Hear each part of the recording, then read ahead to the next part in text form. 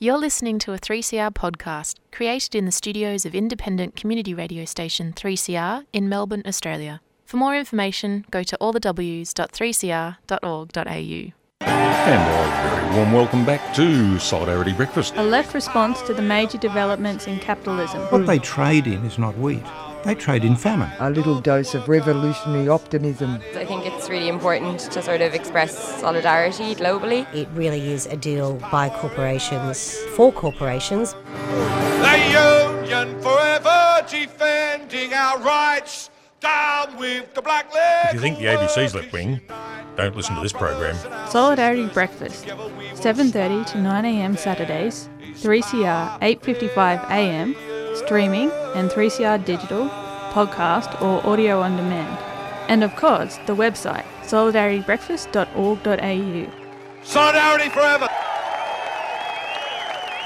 Good morning, everybody. This is Annie for Solidarity Breakfast. It was really nice to listen to all those voices on Stick Together show. Good show, James, especially for us at 3CR and our listeners, because it gives us a fine view of the past and the progress of this mighty community radio station and why radio is so important to connect communities. Today we're going to go to the last Sydney rally for Palestine. Of course, it's ongoing. The news that Netanyahu has said that there's going to be 4 days of ceasefire while they gather up their hostages, the Hamas gathered up, is obviously a response to their own people pressuring them to not kill their family members by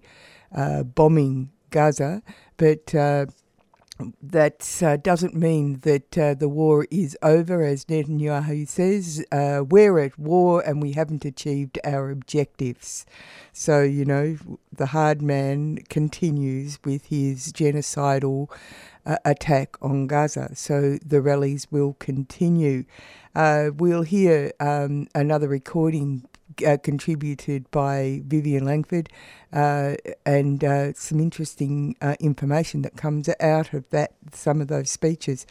We, of course, have recordings from the Melbourne end, and you'll hear them over the week from 3CR. Respect March was on Friday. It's the beginning of 16 days of action today against violence against girls and women across the world. It's a global campaign. We'll hear some voices from that. Connor Flynn is going to come in and talk to us a little bit about what's happening with the Preston Market. The eye of the news might waver from important news, but things happen, and the machinations at the Preston Market and its fate has taken another step, which is very interesting. We're going to hear from Kevin. This is the week that was, and we're going to have a chat with Boris Frankel, who's just published a memoir, really. It's called No Country for Idealists. Fascinating look at how his family in the 50s went back to the USSR and how they then spent something like 6 years trying to return to Australia. He's got a really lot to say about a whole lot of things. The book is fascinating because it gives a look at what's happened to St Kilda, what's happened to Melbourne, and also looks at politics, progressive politics in general. A fascinating read, and there's going to be a launch of the book at Reading St Kilda on Tuesday the 28th. At 6 p.m. Before we go on to the show, there's a couple of things just to put in your diary. There's going to be Palestine's Solidarity fundraiser that's being organised by Union Aid Abroad, a feeder at Trades Hall. It's on Wednesday, November the 29th at 5:30 p.m. It's going to be at the Trades Hall loading bay. They want you to respond, and they want you to go to the APHEDA site, APHEDA, APHEDA.org.au /fundraiser-4 Save-Gaza. They obviously want to know what numbers are going to come. It's a musical evening. There's going to be lots of acoustic as well as a local band of Greek musicians playing Rebetiko. Rebetiko, fantastic. I did an interview with someone who made a film about Rebetiko. It's the wild sounds of the people on the edge. Be worth going to see just to hear Rebetiko. Anyway, the National Day of Action Housing is a human rights rally, which is on September the 9th on Saturday, 1 p.m, Victoria State Library. Save public housing, keep it in public hands, protect the towers, freeze rents. It's a national day of action. So, as I said, put them in your diary and, of course, reserve Sunday. Stand in solidarity with Palestine this Sunday. With the most devastating attack ever launched on the people of Gaza, it's time for all of us to stand in solidarity with the Palestinian people. Israel has waged war on the Palestinians for the last 75 years. The Nakba, ethnic cleansing, occupation of the West Bank, East Jerusalem and Gaza. Israel has now imposed a total blockade on Gaza and declared war, stopping food, electricity and fuel and launching an all-out attack. We have to mobilise to show our support for Palestine. 12 p.m, State Library, this Sunday. Rally to demand freedom and justice for Palestine. No war on Gaza. Free Palestine Melbourne is a 3CR supporter.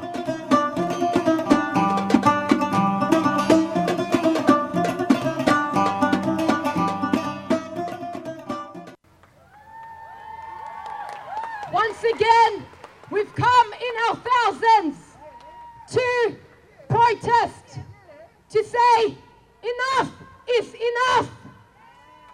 They've attempted to erase Palestine from the world, but the world has become Palestine.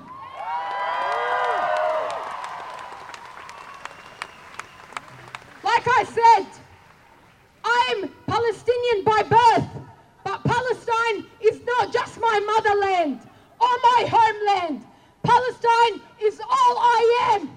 It is my yesterday and my today and my tomorrow.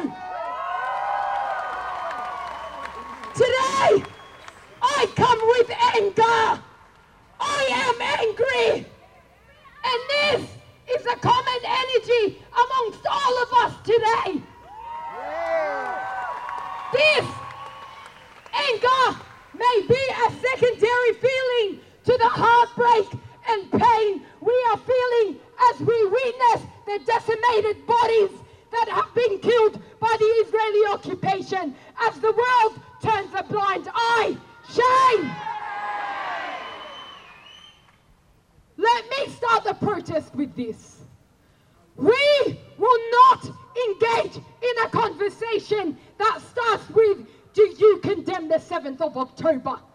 Do not engage with us if your moral compass is the Zionist movement, because I will be asking you, do you condemn the Israeli occupation? Do you condemn the 11,000 Palestinians that have been killed in cold blood? Do you condemn the bombing of educational institutions, churches and hospitals?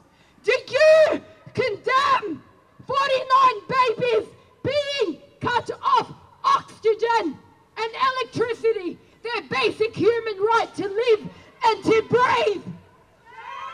Do you condemn the illegal establishment of Israel? This is what we will be asking you. And I will say this. The white man has always said that peace is the answer. But I stand here and I tell you that peace and occupation do not coexist. Our next wonderful speaker, her name is Rand. She's a Palestinian activist. She's a convener of the anti-autonomous collective against racism here in Sydney as well. Thank you, Rand. My name is Rand. I come from a town called Kufr Kanna. It is my home, it is my place of birth, and I hope it will be the place that I will be buried one day. Kufr Kanna is a Palestinian town in the mountainous north of Palestine, in so-called Israel. It lies between the Tiberias Lake and the Mediterranean Sea. To the north is Safad, to the south, Jenin. My family were Fallahi. They were agricultural farmers. They were villagers who saw the land not as property to be owned or sold, but as providers of life, in fact, life itself. Olives, almonds, walnuts, wheat and figs. My family grew the fruits, fed the village, and played among the trees for generations. We were a humble village. Colonial violence manifests in wildly different ways across the different Palestinian experiences. However, there is one experience, one moment in history which ties us all together, the Nakba. During the 1948 Nakba, neighbouring villages began to hear words of entire villages being massacred, rounded up and forced to exile. After hearing this, my great-grandfather, Allah Yirhamu, as a young adult, picked up a rifle that he did not know how to use. He went to the border and fought in the Fidaiyin. What ensued after was a depopulation of 520 towns and villages, the expulsion of 80% of Palestinians, and the creation of the Israeli state. The Palestinian towns that remained, what then became so-called Israel, experienced an 18-year-long military occupation and experiences a system of apartheid until this day. Kufr Kanna is one such town, a town where colonial violence manifested through militarized conquest, through forced urbanization, and a severed connection from agricultural roots. All of this plunged my family into poverty. No longer could Kannawis, the people of Kufr Kanna, live self-sustained and feed their families and villages. No, Israel, like all colonial projects, stole our fertile lands, they diverted our resources and turned us into cheap labour. I speak about our experience not to take attention away from Gaza or the West Bank, but to point out that liberation of Palestine is not simply becoming an Israeli citizen. True liberation means dismantling the racist Zionist ideology. Now imagine with me, I want us all to go back to October 6th. Before Hamas's operation, before the 6 weeks of carpet bombing and genocide that ensued, let's go back to October 6th just for a minute. What did it look like? Gaza was under a suffocating and unlivable siege. The West Bank was under military occupation, where apartheid walls and checkpoints controlled the freedom of movement. Settler attacks against Palestinian civilians on Palestinian territory faced total impunity.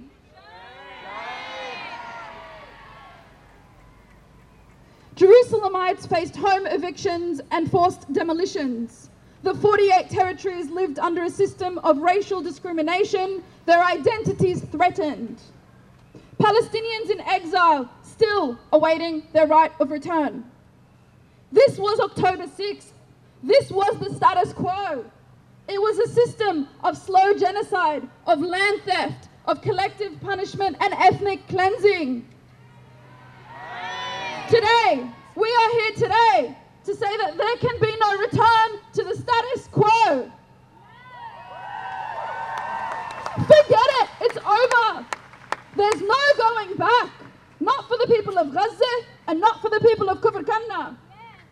Today, we march forward with one fraction of the bravery of the Palestinian boys who throw stones at tanks. We march forward towards liberation, a just cause. Palestine will be free.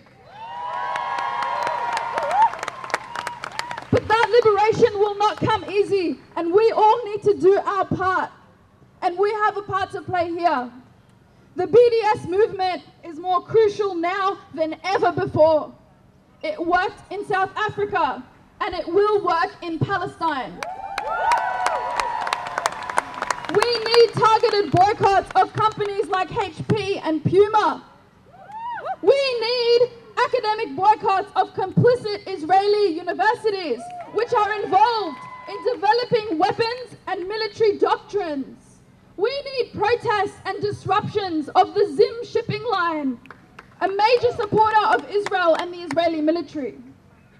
We need you all to pass motions at your unions in solidarity with Palestine. We need to be talking about Israeli greenwashing and Israeli pinkwashing.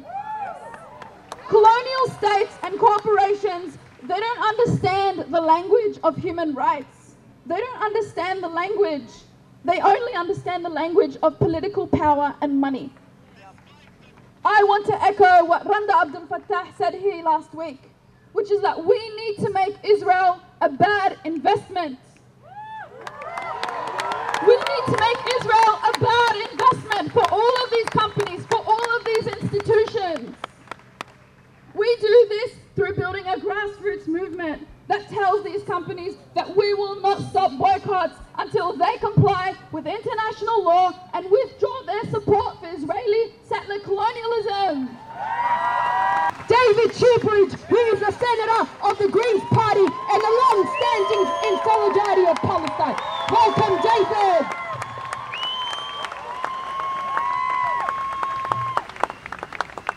Well, thanks very much. I want to start by acknowledging and thanking Auntie Shoal for that welcome to country. We know this land always was and will be First Nations land. We know this is Gadigal land, and we know the connection between the struggles of First Nations peoples here and the Palestine struggle. Let's say it together. Always was, always will be Aboriginal land here today.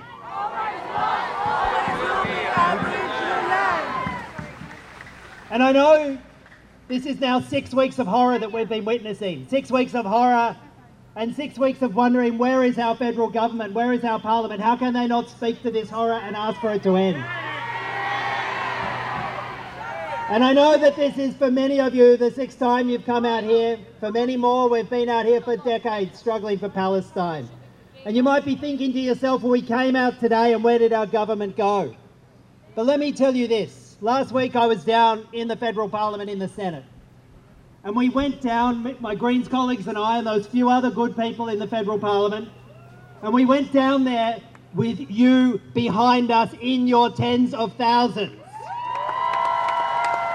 And we went down there with millions of Australians and millions of people across the planet who came together just like this to demand decency and humanity from our politicians. And you were with us in Parliament last week. You were with us. And I want to credit those two who came to Canberra. And on the Monday morning, the first big political moment was thousands and thousands of pro-Palestinian campaigners out the front, making themselves heard and making themselves seen from federal politicians who want to turn their eyes away from it. And then when we went into Parliament and we asked in question time and demanded of Foreign Minister Penny Wong and Prime Minister Albanese, and we looked them in the eye, and my colleague Maureen Faruqi, my leader Adam Band and others, when they looked them in the eye and said, why won't you demand a ceasefire? And they lied and dissembled, with you behind us, we walked out of that place. And we walked out of that place.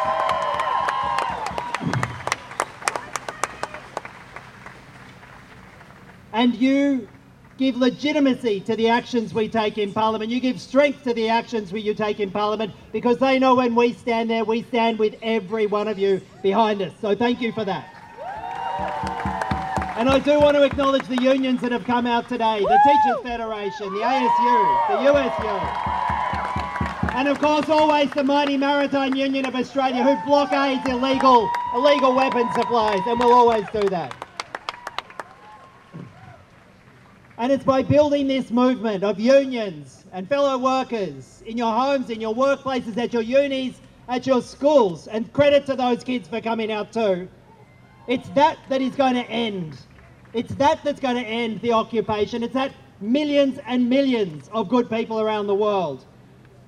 But our government should acknowledge its ongoing complicity, not just failing to call for a ceasefire, as shameful as that is.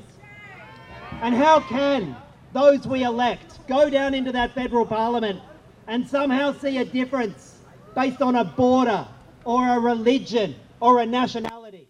How could they see that difference? And how could they say they stand with Israel but refuse to see the common humanity between an Israeli child killed and a Palestinian child killed? We know the common humanity.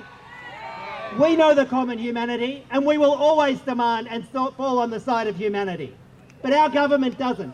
And worse than that, our government continues to export weapons to Israel. And then they don't tell the truth about it, and they hide it. Every time an F-35 flies over Gaza and opens up its bomb doors, the machinery to open up those bomb doors and release the death on Palestinians was built in Australia. Shame! And our government refuses to say anything about it and continues to export. And worse still, the hypocrisy of Labor.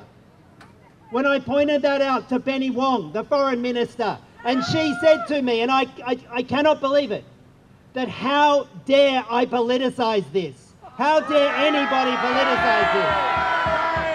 Could there be a more political act than supporting human rights abuses and war crimes? Could there be a worse political act from our government? Shame on them. Shame on them. So I say this to you. We will keep coming back. We will keep coming back in our thousands, in our millions. And we won't fall for the lies about a humanitarian pause or a 7-day ceasefire while the occupation and the violence continues. We will keep coming back. And we will do it in our councils, in our workplaces, until we throw this mob out of government. And we have, regardless of their political party, I don't care where they come from, we have politicians who acknowledge a war crime is a war crime and speak out against it. We have politicians and political leaders who say that the bombing of a hospital is a war crime. The collective punishment is a war crime, and they say it loudly and proudly in our name, in the UN, in our parliament, because that's the goal. To change our country, to change the world, to have a ceasefire, but to end the occupation, to have a peace with justice, and finally have a free Palestine. Thank you very much. Stand in solidarity with Palestine this Sunday. With the most devastating attack ever launched on the people of Gaza, it's time for all of us to stand in solidarity with the Palestinian people. Israel has waged war on the Palestinians for the last 75 years. The Nakba, ethnic cleansing, occupation of the West Bank, East Jerusalem and Gaza. Israel has now imposed a total blockade on Gaza and declared war, stopping food, electricity and fuel and launching an all-out attack. We have to mobilise to show our support for Palestine. 12 p.m, State Library, this Sunday. Rally to demand freedom and justice for Palestine. No war on Gaza. Free Palestine Melbourne is a 3CR supporter.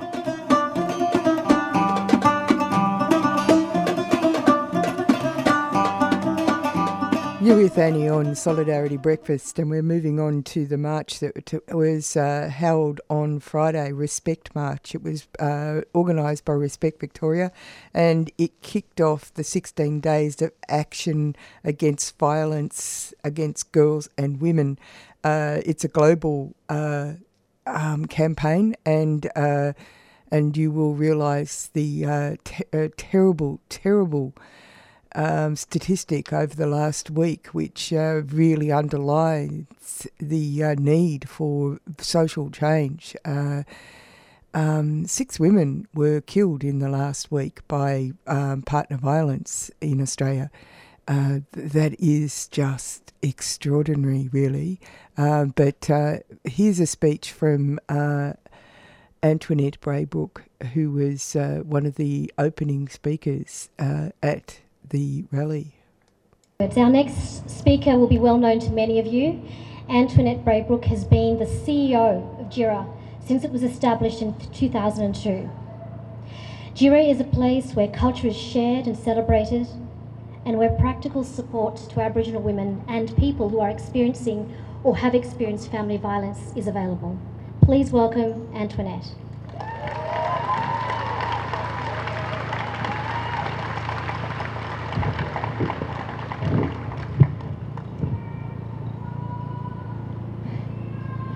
I acknowledge the Wurundjeri people of the Kulin Nation and pay my respects to their elders past and present. I especially want to acknowledge Auntie Joy Murphy for graciously welcoming us and allowing us safe passage on your land for this significant event. An event where we gather year after year to draw attention to how unsafe it is to be a woman in this country. Auntie Joy, I look to you for guidance. I thank you for paving the way and for your strength and courage and determination to stay the course, to keep fighting for long overdue recognition of our people so that others in this country might come to recognise and feel privileged to be standing on the unceded lands of the oldest continuous culture in the world.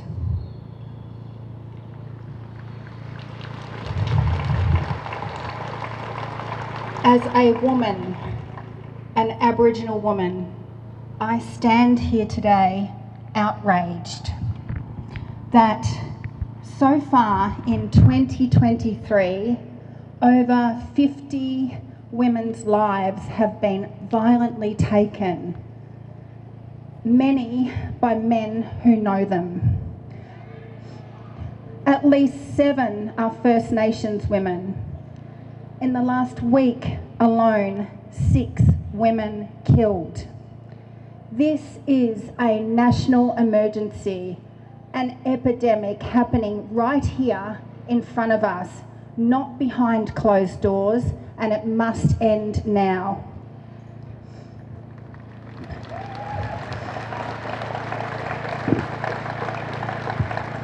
I have worked on the front line of Aboriginal women's safety for 21 years, and I have only seen things get worse. The trajectory is all wrong. Today, nationally, our women are 32 times more likely to be hospitalised for family violence than other women. And right here in Victoria, we are 45 times more likely to be hospitalised for family violence than other women. This is unacceptable and despicable. Our lives diminished to a statistic. The Aboriginal women behind these numbers are not seen or inquired after, their lives not valued. Being a woman and being Aboriginal makes us doubly disadvantaged and unsafe. Every minute of every day, JIRA witnesses the tangible fear of our women facing not only their abuser, but the system and a society that has denied history and turned its back on our people. The system takes many forms. It purports to protect, but instead it targets, blames, punishes, and too often overlooks Aboriginal women and children's safety. Make no mistake, this is a violent system built on white privilege, dripping with racism. During this 16 days of activism, activate your activism and unite with us to amplify our voice, visibility, and messages to drive change. Show up and speak up every day of the year for women. call out men's violence against women and demand that it end. Advocate with us, calling on government to invest in Aboriginal self-determination. Specialist Aboriginal community-controlled organisations have the solutions. Give us the resources to innovate with our services and programs designed and led by us. Stand up, step forward to address the abhorrent racism that exists in this country, racism that we, as Aboriginal people, live with every minute of every day. Its prevalence finally revealed during what was to be an historic turning point for this country, but instead became a rejection of recognition and a refusal to listen. A deafening silence, destroying the hopes of Aboriginal people and many others. Agitate with us and call for structural change. Stop blaming our women for the violence they experience and stop punishing our women by taking their children.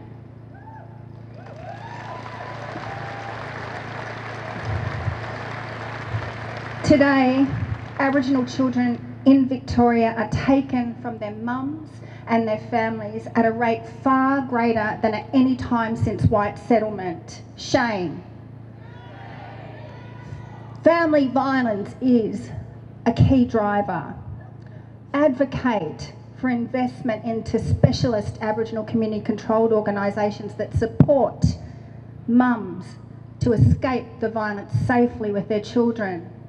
Advocate with us to call on the government to put an end to its harsh laws and order policies, misguided advice from those so-called system specialists and experts. It is unacceptable that Aboriginal women are being misidentified as perpetrators of violence, criminalised and then thrown into a prison cell. It is unacceptable that almost 90% of Aboriginal women in prison have experienced family and sexual violence. Prison is not a place to heal. Finally, JIRA asks that you join our campaign by getting active in this 16 days of activism. Keep an eye out on our social media for what's happening and what you can do. Get behind us in our calls for investment to establish and create our 21-year vision for an Aboriginal Women's Centre in Victoria, the first of its kind, a place where Aboriginal women can access critical services for their safety, a place where women can celebrate being First Nations women, and a centre that enriches the lives of all people in Victoria. You can show up at our event in Victoria Park in Collingwood on the 5th of December at 9:30. Flyers are being handed around and you can go to JIRA's socials to find out more. Come along and get active in the many activities on the day. Show us, starting today, that you are ready to activate your activism. Let's unite to prevent violence against all women. Now, let me hear you say yes when I ask you this question. Are you ready to activate your activism? Yes. Can't hear you. Are you ready to activate your activism? Yes. Let's go. Yeah, we're down at the Respect March that happened on Friday. And we're going to go to another speaker at that march. It's starting off the 16 days of global activism against violence against girls and women. Jo Ball is an LGBTIQA+ advocate and the CEO of Switchboard Victoria. Switchboard provides peer-driven support services on a range of issues, including family violence for lesbian, gay, bisexual, transgender, gender diverse, intersex, queer and asexual people, their families, allies and communities. Please welcome Jo.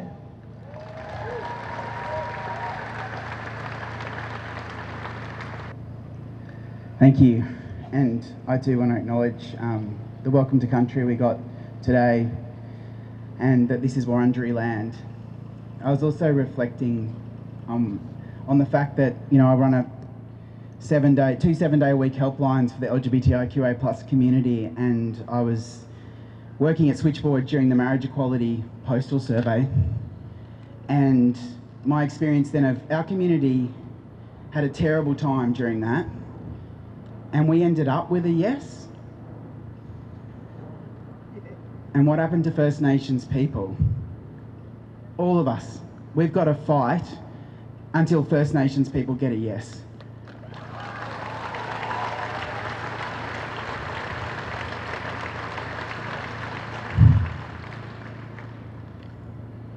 There's so much violence in our world. There's violence in our homes, in our streets, in our workplaces, and there is war. The violence writ large. 2 months ago, we said 1 woman was killed every week in this country, and we yelled about that. But as of Monday, this week, 6 women have been killed. 6 women in 7 days, and counting. 2 months ago, we called it a crisis. Now, what do we call it? Perhaps we call it a national emergency. But I want to call it something else. I want to call it enough. And I want to call for all federal and state politicians to be on notice if they are not already on this issue. The time for inquiries is over. The 10-year plan at the federal level is written. Let's roll it out. No more equivocation. No more needs to be understood, but we must act.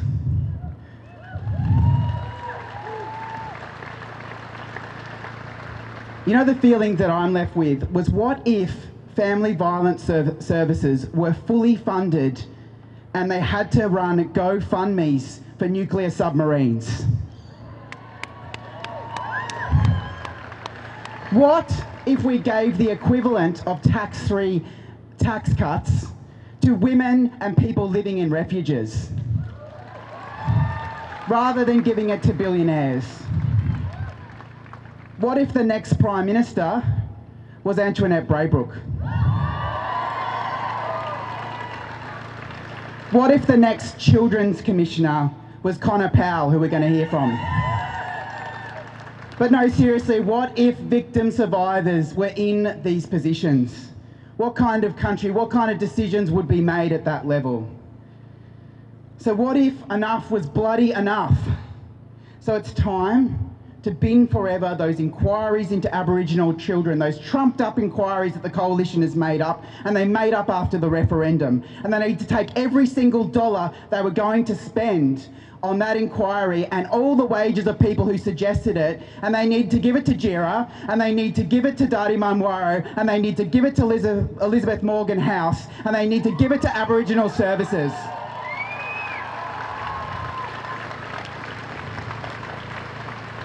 And if we're thinking about reallocating funds, how about we bin that inquiry into transgender kids that Maura Deming in this House and Pauline Hanson made at the federal government? And what if we took that money that they're saying needs to be made into inquiries into children that only want healthcare? How about we took all that money and we actually gave it to sexual assault services in this state? Because it was on these very steps in March that a far-right activist, Posey Parker, was cheered on by neo-Nazis for suggesting that the crisis affecting women in this country was trans people. We all know that is not true. They are victim-blaming and they are divisive. In fact, the Trans Justice Project report, Fueling Hate, shows deeply concerning increases in online and in-person anti-trans hate and a rise in anti-trans violence. Stopping gender-based violence means supporting all people's gender expressions and identities. Stopping gender-based violence means safe and welcoming places for people to play sport, to practice their faith, to go to school, and to be anywhere they want in their communities. And to be themselves. Stopping gender-based violence means calling out gendered systems of power and oppression. And we need to stop violence in all its forms. Today we march together for all of us to stop the killing of all women and to end family violence for everyone. Every single person deserves to be safe.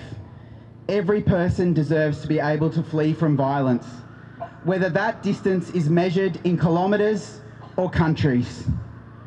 Every person deserves to heal from violence. Every person deserves to be able to tell their story. Every person deserves respect. And respect is when we demand that enough is enough. Respect is when we stand shoulder to shoulder and reject the hate and division and those who want to make trumped up, and I use that term deliberately, trumped up divisive politics that put the blame on victim rather than on the real causes. Respect is when we feel in our hearts that my struggle is your struggle and that together we work for collective justice.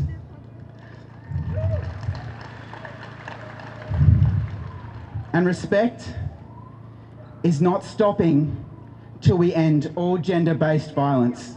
Thank you. Slutwalk returns to the streets of Naarm for its 13th year in the fight against victim blaming, slut-shaming and rape culture.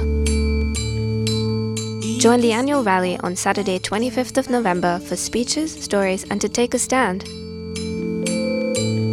Come to the State Library of Victoria in Melbourne CBD at 12 p.m. in person or tune in here on 3CR for a live broadcast of the event. Walking today for all the people. Join us however you can to say enough is enough and become a part of the global movement, calling for education for all, accountability for abusers and justice for survivors. More info via linktree/Slutwalk Melbourne. Slutwalk Melbourne is a 3CR supporter. We stood up, I stand up.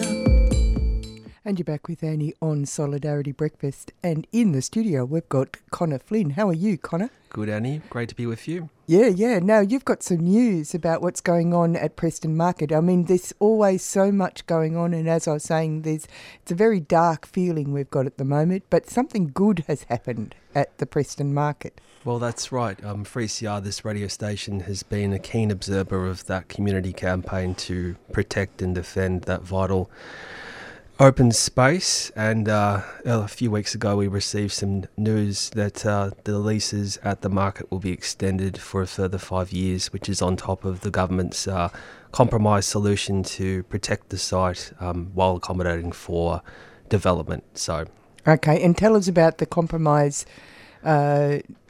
government plan. So the last time I was here, it was just before a major rally was held at Preston Station, hands around the Preston Market, where about 2,000 people gathered in support of Preston Market. And a few days earlier, the state government announced that they were going to introduce a There's series a whole lot of mealy-mouthed words. Yeah, you know, I studied or tried to study urban planning for a while, but even the terminology went over my head. But in short, essentially said that the site, or a large part of the site, can remain, but you'd have to build around it rather than knock down 80% of the market, move it to the eastern side of the location. Which was what the developer wanted to do. Absolutely. Yeah, and so giving stallholders 5 years leases, that's a really good sign. It is, but it doesn't take into consideration that a number of stallholders have had to sell up their businesses and move away because of the uncertainty that Saltametich had over them and their lives and their livelihoods for a long period of time. Yeah, no, that's exactly right. So where does it leave the community now? Well, I think in my perspective of chatting with people I know in Preston and Reservoir and indeed throughout Melbourne, people have breathed a sigh of relief that this community asset is going to remain where it is, because it was a dark cloud was hanging over Preston. You've got to remember that for a very long period of time, you know, it's been in the It's been at the forefront of development in the eyes of the state government and Salter as well. They've always known that Preston is an asset in part of planning policies in this city, and Salter wanted to completely knock it down and transform the northern suburbs. So having that certainty is great. Have you heard any reaction from the developer themselves? You know, Salter Medic, they put up a number of press releases through their channels on LinkedIn, but also the close ties with Channel 7. But after the announcement was made in August, they remained very quiet. And the announcement itself was made through a trading group with close ties to Salter called II Market. So that announcement came from them on their social media rather than Salter itself. Oh, that's interesting. So this is actually a definite move by the state government to listen to. It's been a concerted effort, of course. They've finally actually accepted that the community is a stakeholder here. Absolutely, but we must remember that if it wasn't for pressure from below, from a well-organised community campaign, the Preston Market would be rubble right now. Yeah. You know, during the pandemic, the state government, was ramming through a series of planning proposals. They had secretive hearings, which, consultative committees, they're like show trials, rubber stamping, official government policy. But coupled with that was all set to go ahead, but the community got organised. They organised a series of rallies.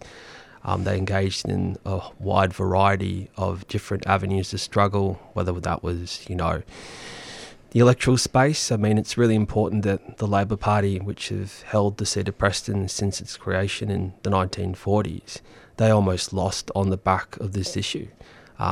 Their own internal polling said, no, we'll only lose 3 or 4% of the vote on this issue, but they almost lost. Yeah, they lost 15%. They did. And, the local Labor MP, one of our first actions in the year was targeting the Labor Party because they were a weak link. They said to be on the side of the community, but all of their actions inside and outside of Parliament demonstrated that. It's interesting to me too. I went down to that rally outside that office, and something that really is obvious is that one, I was on the train station, which was sort of Russian brutalist, and I'm thinking to myself, and also the person's office is on an incredibly busy road, which is, all these things are very not human scale and not friendly. And it appears to me that a whole lot of stuff is going on that is making this city almost unlivable for human beings. And this was at the nub of this, wasn't it? It was. I think that what type of city we want to live in was at the heart of this issue. Was it a city in the interest of profits or a city in the interest of people? And that was the message that I was reinforcing in conversations I had with people, but also at forums of where community members were allowed to speak. In May, the campaign organised a mass rally at Preston Town Hall.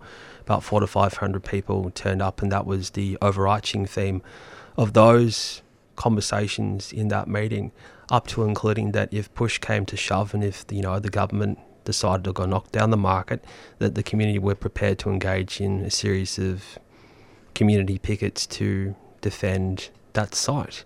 As we've seen, with efforts like the East-West Tunnel, Fitzroy Pool, Richmond Secondary College, there's a whole number of examples in recent memory of the community acting in its own interest to defend public space. And, people live in suburbs, it's like their town, but others who are making the decisions are in their chauffeur-driven cars and never stop.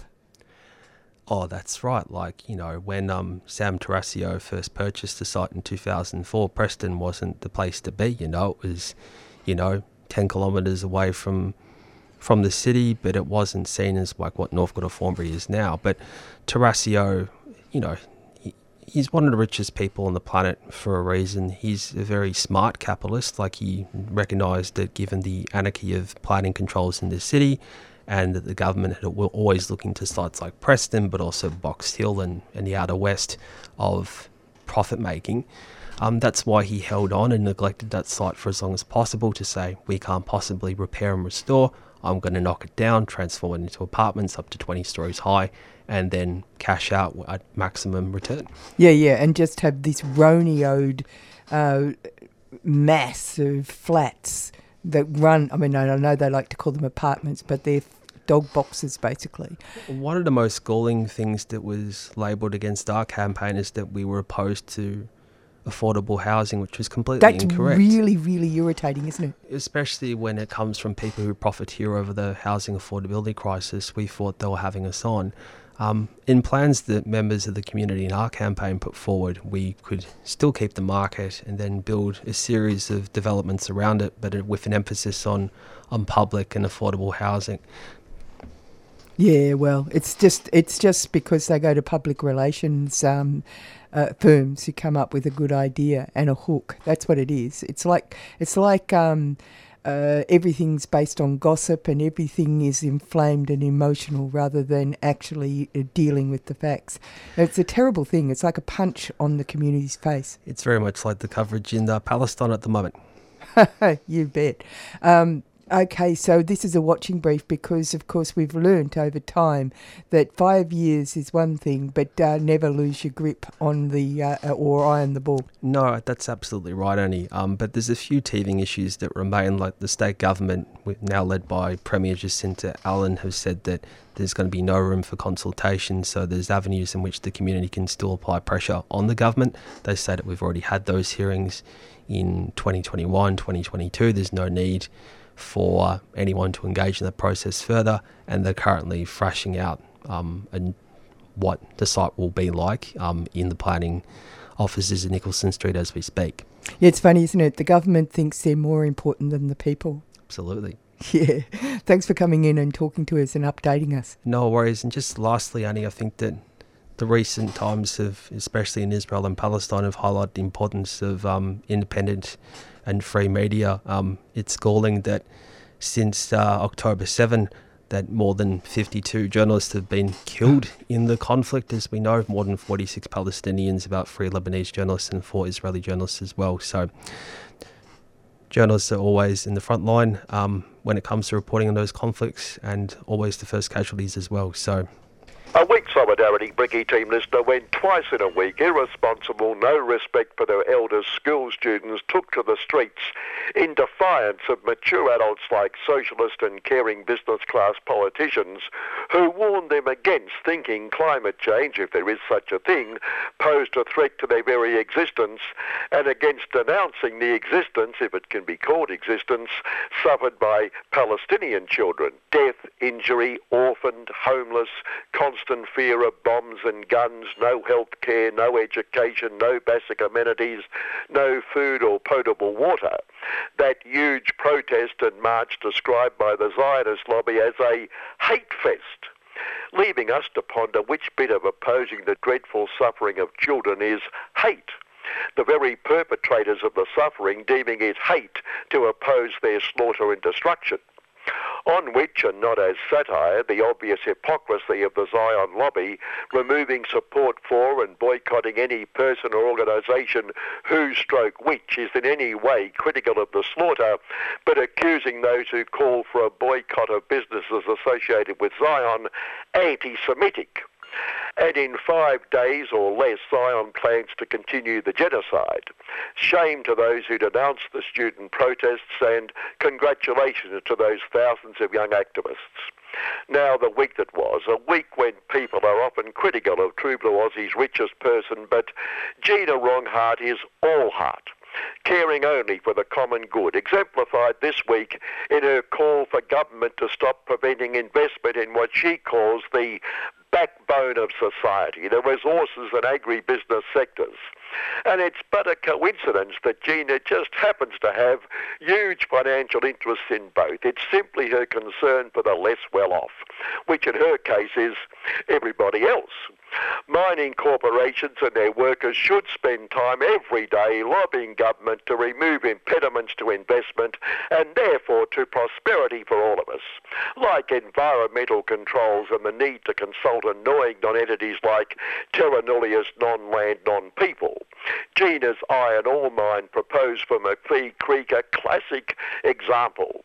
Delayed by Western True Blue Aussie Environment Protection Authority green tape, such as demanding an exclusion zone around a bat cave, which must be reduced. Indeed, Gina is appealing against the crippling environmental conditions placed on the project.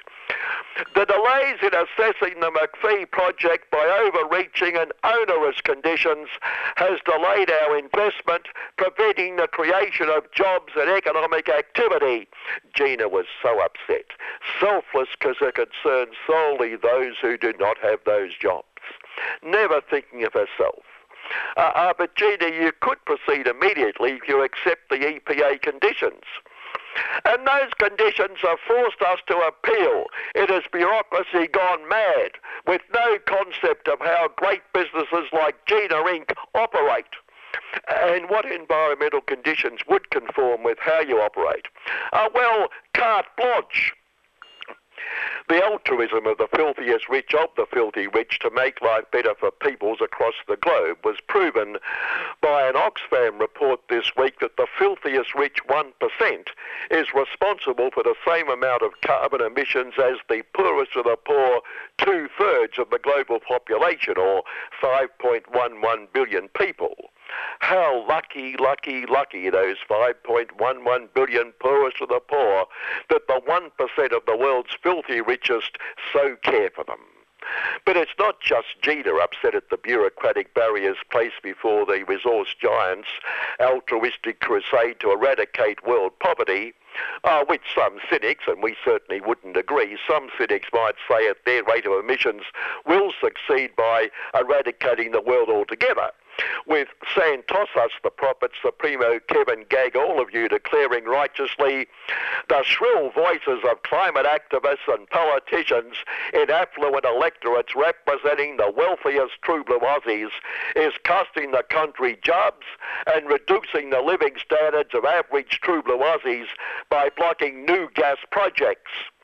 In this case, upset that selfish Tiwi Islanders have won a court injunction on poor Santosos running a gas pipeline through their traditional waters from its Barossa project north of True Blue Aussie, pending a full hearing.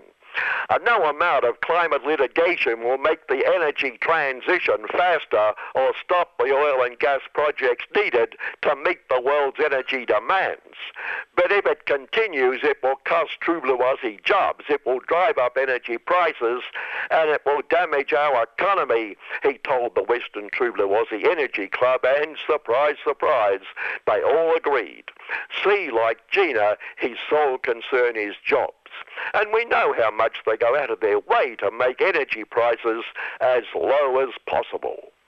Further, Kevin complained the Tiwi case is being funded by the Environment Defender's Office, presumably giving them an advantage over poor Santosos.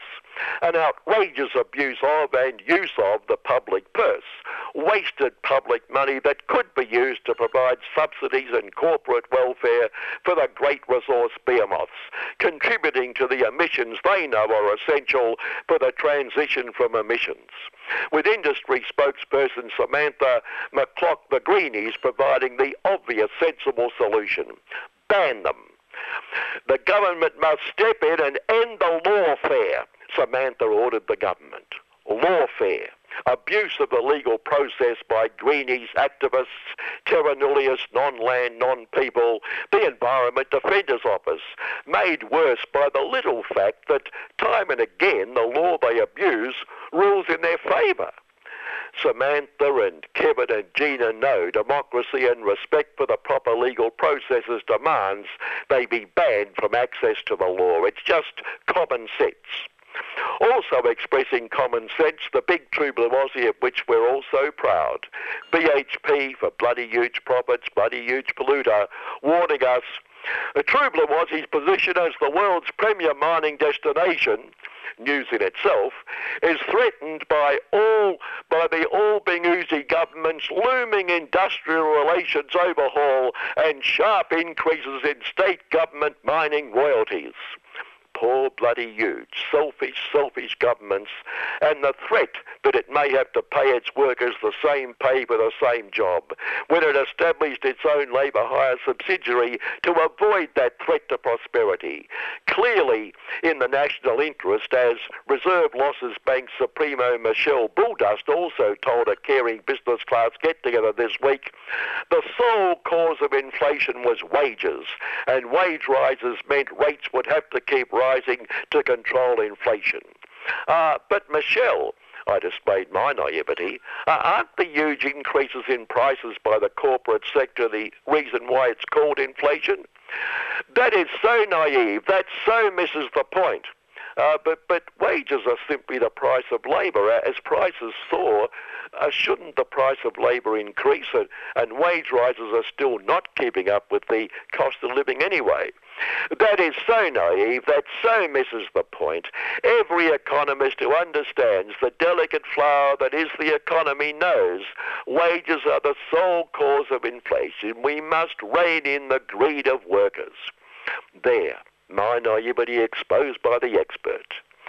That contributor to the economy extolled by Gina and Kevin and bloody huge profits is highlighted by great international fossil Chev wronged by the taxman, who revealed that in 2021 on revenue of $9.2 billion, this great corporate citizen paid a massive tax impost of exactly $30 on $9.2 billion. And it complained, this is true, that it should have paid nothing. Naturally, like all of them, it meets its legal tax obligations. Mentioned last week how Minister Michelle, rolling along with them, was given a lavish birthday lunch by the gambling industry. Well, no connection, but this week Michelle announced she was unlikely to adopt a call to ban gambling advertising.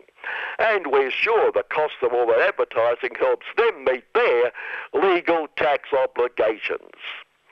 The Spit the Dummy Loyalty of the Week award to caring business class party MP Russell Broadburnt his bridges, who resigned from the caring business class party on a matter of profound principle. He got knocked off at pre-selection for the seat he's held on and off for more than 30 years. Not just knocked off, 161 votes to 16, showing his Broadburnt support. So it's their own fault. If they'd supported him, he wouldn't have had a quit. To sit on the cross benches, well named in the circumstances, until the next election, after which he'll be sadly missed by all of us who appreciate the parliamentary democratic system. The Euphemism of the Week award was a walk-up start. Well, a blow-up start. After Elon makes fortune, Starship rocket blew up yet again, and yet again Elon's team called it a huge success, presumably because it managed to get off the ground before it blew up. Sure, it's a huge success if the idea is for it to blow up, but I rather think that isn't the plan, and all these huge explosions must be encouraging potential passengers whom Elon hopes to attract, but no, calling the disaster a success was not the euphemism of the week. That came from an Elon employee who excitedly lauded the success, then said, there was a rapid unscheduled disassembly. A rapid unscheduled disassembly? The bloody thing blew to smithereens. Elon team, your Euphemism of the Week award is on its way. Finally, not a particularly amusing ending, but this international incident over sonar discombobulating a couple of True Blue Aussie trained killers, told it can cause confusion. Good heavens, confused trained killers, confusion, disorientation, internal organ damage, a litany of illnesses. But presuming True Blue Aussie and the US Arb and the trained killer merchandise marauding the oceans all use sonar, why hasn't someone asked, what the hell is it doing to the marine life which can't clamber back on board and get out of the way? Oh, of course, they don't matter. Good morning.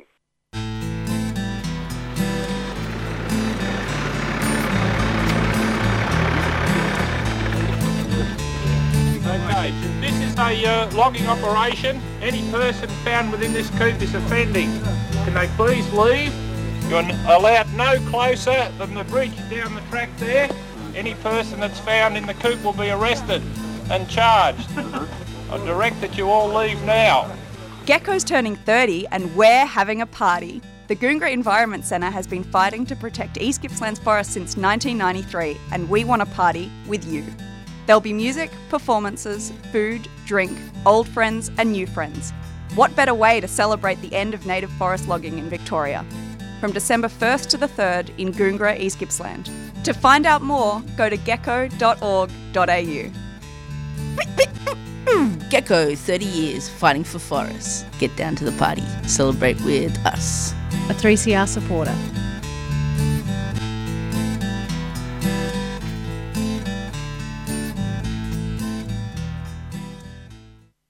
This is Iri Lecker. You're here on 3CR 855 AM Community Radio. Also streaming on 3cr.org.au.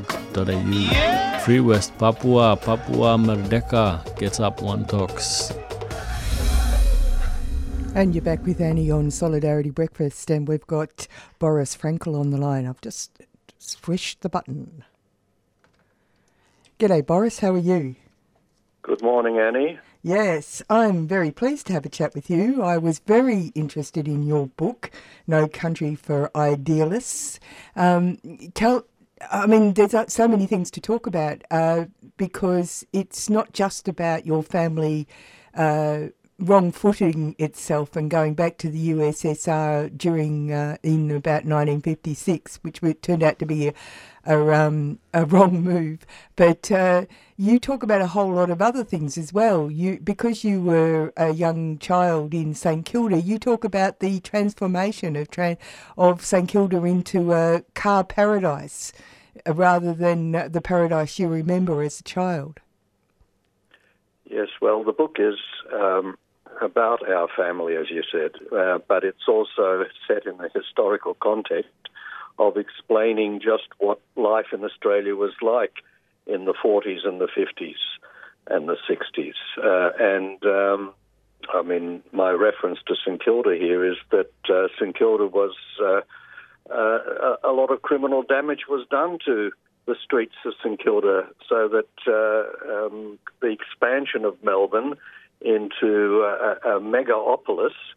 People don't realise that today Melbourne is 10,000 square kilometres. Can you imagine that? It's almost 100 kilometres by 100 kilometres, not exactly those dimensions, but the outer boundaries of Melbourne in the 1950s were, say, Oakley was kind of the border there. Beyond Oakley, all the kids thought it was just country out there. Yeah. We once went to Ferntree Gully on a trip to the wildlife sanctuary there, and there are only a couple of houses next to the railway station there. You're out in, the rainforest. And all of that area of Melbourne was built up to Box Hill, and then from Box Hill, up to Upwey and beyond. And the same with the area. Moorabbin was the outer boundary, and all that area going right down to the Mornington Peninsula, which is just suburbia now. St Kilda was the casualty in that, as were other inner suburbs like Fitzroy and Collingwood and all these other places there, where the freeways and the 8-lane expansions, demolished whole streets. So St Kilda, like other inner suburbs, are now car sewers in a sense. It's not that people had to have somewhere to live, but there was no real conception of what a city of that size would mean for both the residents, who are totally car dependent. In many suburbs, you can't, walk anywhere to a shop or a basic social facility, and so the inner suburbs were the casualties of this massive expansion. Well, that's interesting because when I was reading your book, I was actually, because the focus as it was promoted was about your family, that your father was, you go into his whole history, which is great, and embed a whole range of elements that are personified by your father, even down to the leaving before the war, how he got away from Europe, how he went to what was Palestine, how he arrived in Australia as a Palestinian, but of course he was of Jewish background, which really at the moment is incredibly interesting and revealing, and then comes to Australia. And then he is a devotee of the idea of the workers' paradise, and that's why he takes you back to the USSR. But the title, No Country for Idealists, actually makes you question Australia as well. It's not just the USSR, but it makes me question what was going on in Australia as well. So that's one of the reasons why this book is so compelling, I think. Thank you. Look, the subtitle of the book is The Making of a Family of Subversives. And because my parents were active in the Communist Party from the late 30s and through the 40s and into the 50s, even though they were not officially members of the Communist Party in the 50s, because my father took a Soviet passport and the Communist Party insisted that he couldn't remain a member after 1947. But it's about Australia. I mean, the Soviet Stalinist dictatorship was one thing, but many people idealise the Menzies period, when today, using the language, the Viktor Orbáns and so forth in Europe, who are called illiberal democracies, the Menzies government was a very authoritarian place. And for those who are old enough to remember it, you couldn't read most things, you couldn't see particular films. People don't realise that the Menzies government, after they were defeated in the 1951 referendum to ban the Communist Party, they had a secret plan that ASIO and military intelligence devised annually to lock up approximately 11,000 people per annum. That went down to 5,000 at its lowest point. Between 1951 and 1971, each year, ASIO had to present a new set of people that they would lock up in detention camps or concentration camps, for lack of a better term, that was presented to the inner cabinet. And this inner cabinet of Menzies, the Minister for Immigration, the Minister for Defence and the Attorney General who presided over ASIO, only these 4 or 5 people knew the list of the names of all these women, men and children who were going to be locked up. And they weren't just communists or leading trade unionists. They were all the heads of the migrant clubs and associations. The news would have been so explosive that had it been in the whole cabinet of the Menzies government, it probably would have leaked, causing uproar. And so for 20 years, this authoritarian measure to lock up thousands of people is essentially not treated by our historians and the media. It's just ignored. It's really extraordinary. The one thing that people do say, and you are obviously a recipient of it, is that despite ASIO's sort of Keystone Cops sort of attitude, they were recorded all these things and kept them together, and it's a cornucopia for the historian. Yes, I mean, my book is based on access to hundreds of documents that ASIO, the Prime Minister's Department, Department of Immigration, External Affairs and all other departments had on our family and the way that we were monitored. And of course, without giving away too much in the book, it's a book where we are classified as subversives, as were many other people in Australia. And the broad definition of subversive, I mean, some of our friends, when I looked at the files, the fact that one of our friends went and read books from the Australasian Book Society was enough to classify him as a subversive, and the fact that he signed a petition for a ceasefire in the Korean War was enough to make him a subversive. So that public library ticket you've got, that is the card for subversiveness. Well, I don't know about whether all public library holders, but certainly there were particular. Many of the people that are household names later on, people like Alan Marshall and that, who belonged to the Australasian Book Society. Their books were published. Of course, Frank Hardy was a well-known communist, but there were many others who are now read as texts in schools. So it was a society that people don't realise was quite repressive. Not repressive in the fact that they threw people in jail for reading a book, or as in the Soviet Union or whatever, but repressive nevertheless in terms of restricting our liberties.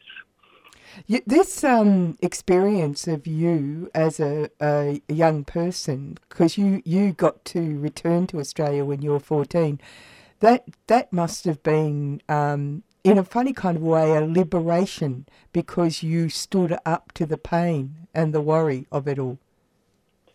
Yes, well, the book is an account of how we went from Melbourne to the Soviet Union, and what we discovered there was a complete shock, because my image of the Soviet Union was attending Soviet films at the Carlton Bug House, where my father used to present films for the Australia-Soviet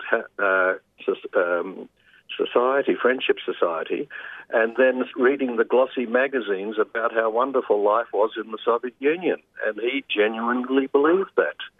And so arriving there, I mean, it's an account of the incredible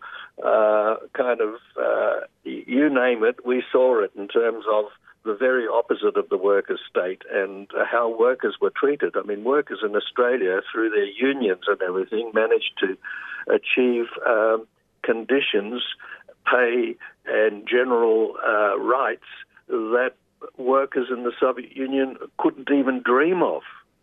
I'll tell you something that was interesting to me about your book that I find really fascinating is that, I mean, you open the book talking about how you decide you're going to write a recollection, because actually writing a recollection is actually very difficult. People who haven't attempted it don't realise how to answer that question that you pose from that idea of writing an autobiography, right? Because it can't be definitive, as you say.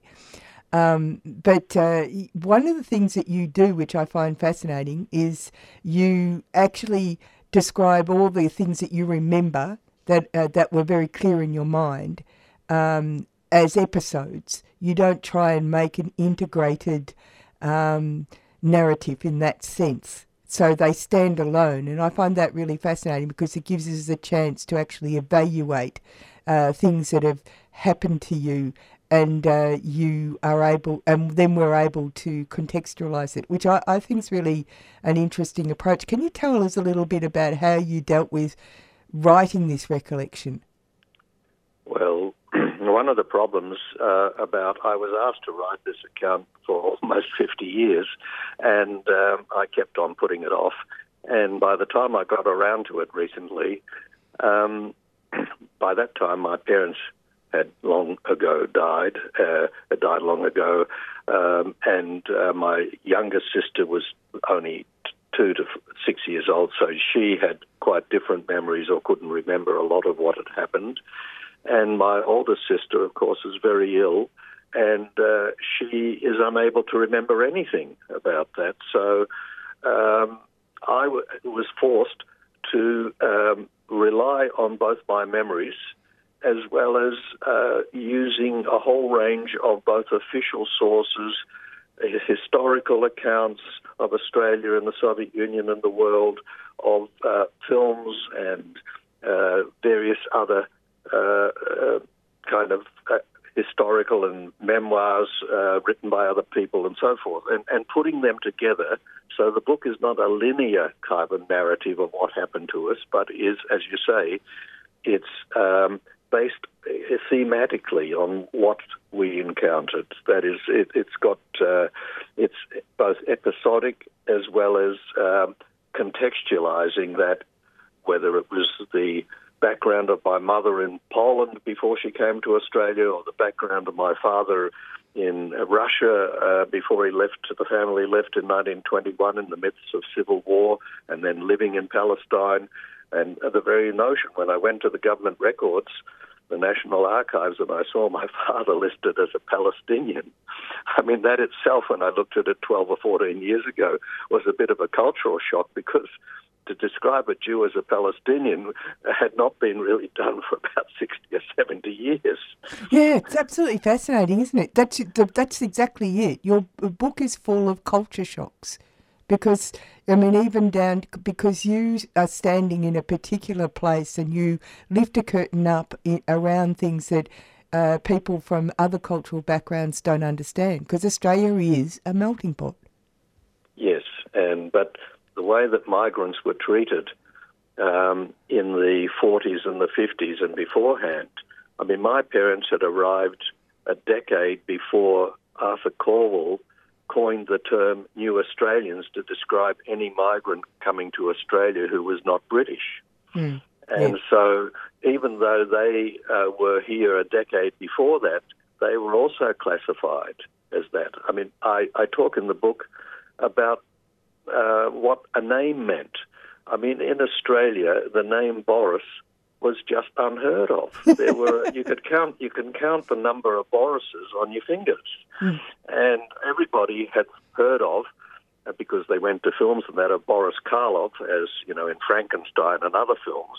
Or Boris was the name given to villains on TV series, but Boris just wasn't an Australian name. You had to be a Tom, Dick, or a Harry, or a Susan, or Elizabeth, or Mary to be Australian, but heaven help you, if your name was something else.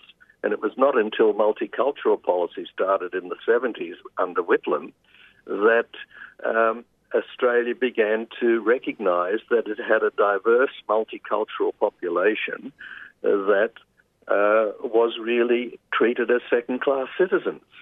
Yeah, it's really outrageous stuff, isn't it? It's absolutely outrageous, but it's great to get a backward view that takes us into the future, because, as they say, the past is never dead. It's still present, and Australia is quite clearly still coming to terms with its place, like White Australia history versus Indigenous peoples, as well as you say, I mean, that whole discussion about Indigenous Australia and White Australia, Anglo-Celtic Australia, the percentage of people who have come from other countries other than those traditional white Australians has now been surpassed, hasn't it? So it's crazy. Yes, well, my mother, when she came to Australia in 1937, she came at the same time as another Jewish person, Yossel Bergner, the painter. And for those listeners who are not aware, Yossel Bergner was living in Parkville and in Fitzroy and that, and in very poor, kind of tenement houses.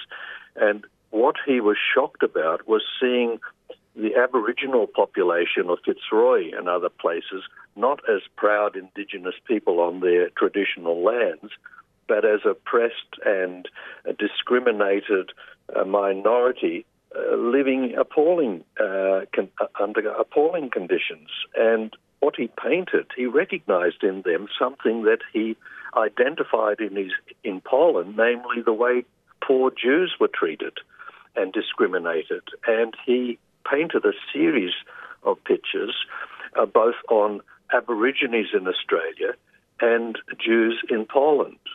And in the 40s, these paintings were the first paintings that any artist had painted of seeing Indigenous people in a new light, the way that they were treated in Australia at that time. You also discuss, because your family, you discuss this whole issue of the non-Jewish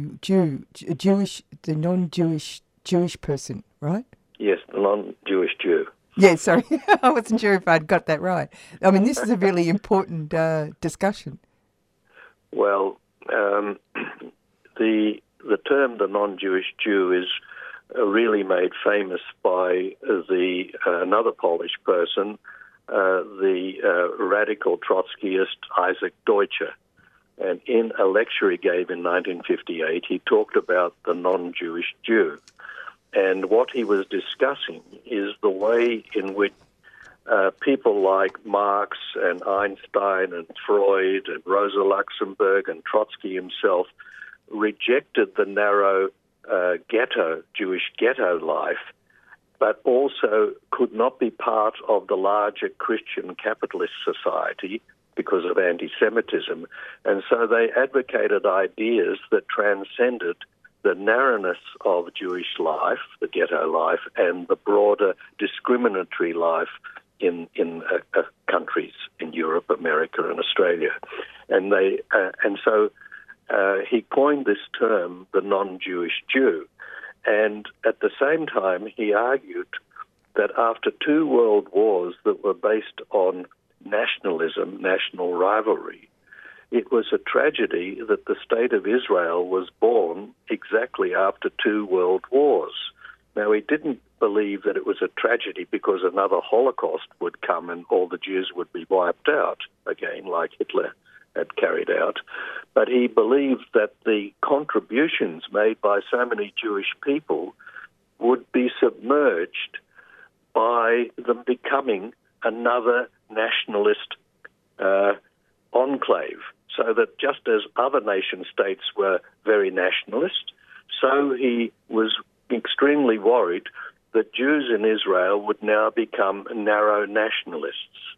Oh my goodness, what a precedent fellow. Yes, and so 65 years later, even Deutscher could not imagine how militaristic and nationalistic Israel had become. Oh, it's we've run out of time, but I'll have to tell people that you've got your book launch, haven't you, on Tuesday the 28th?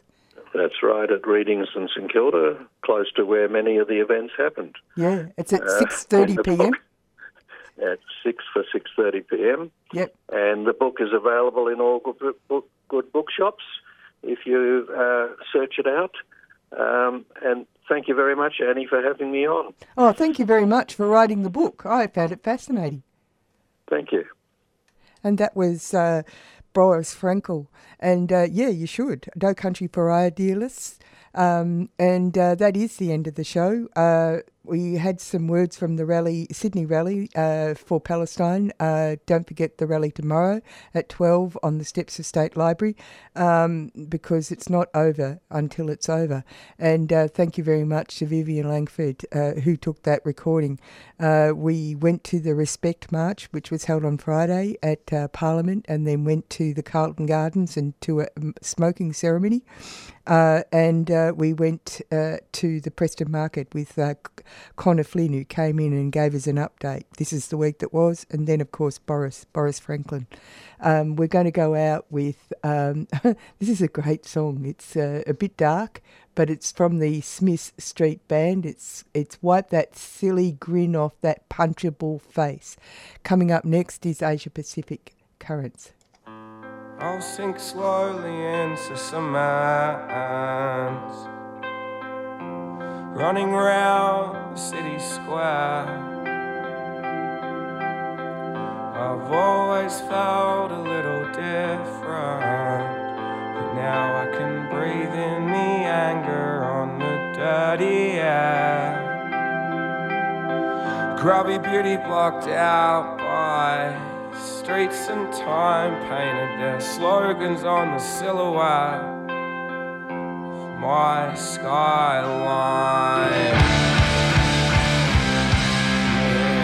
not enough to be quiet on the train back home. Change is gonna come. Our country's mind can't stay this closed. Enter the decade, fearing failing, and our heart starts beating in time with the white noise and the rancing and raving. Our official party line.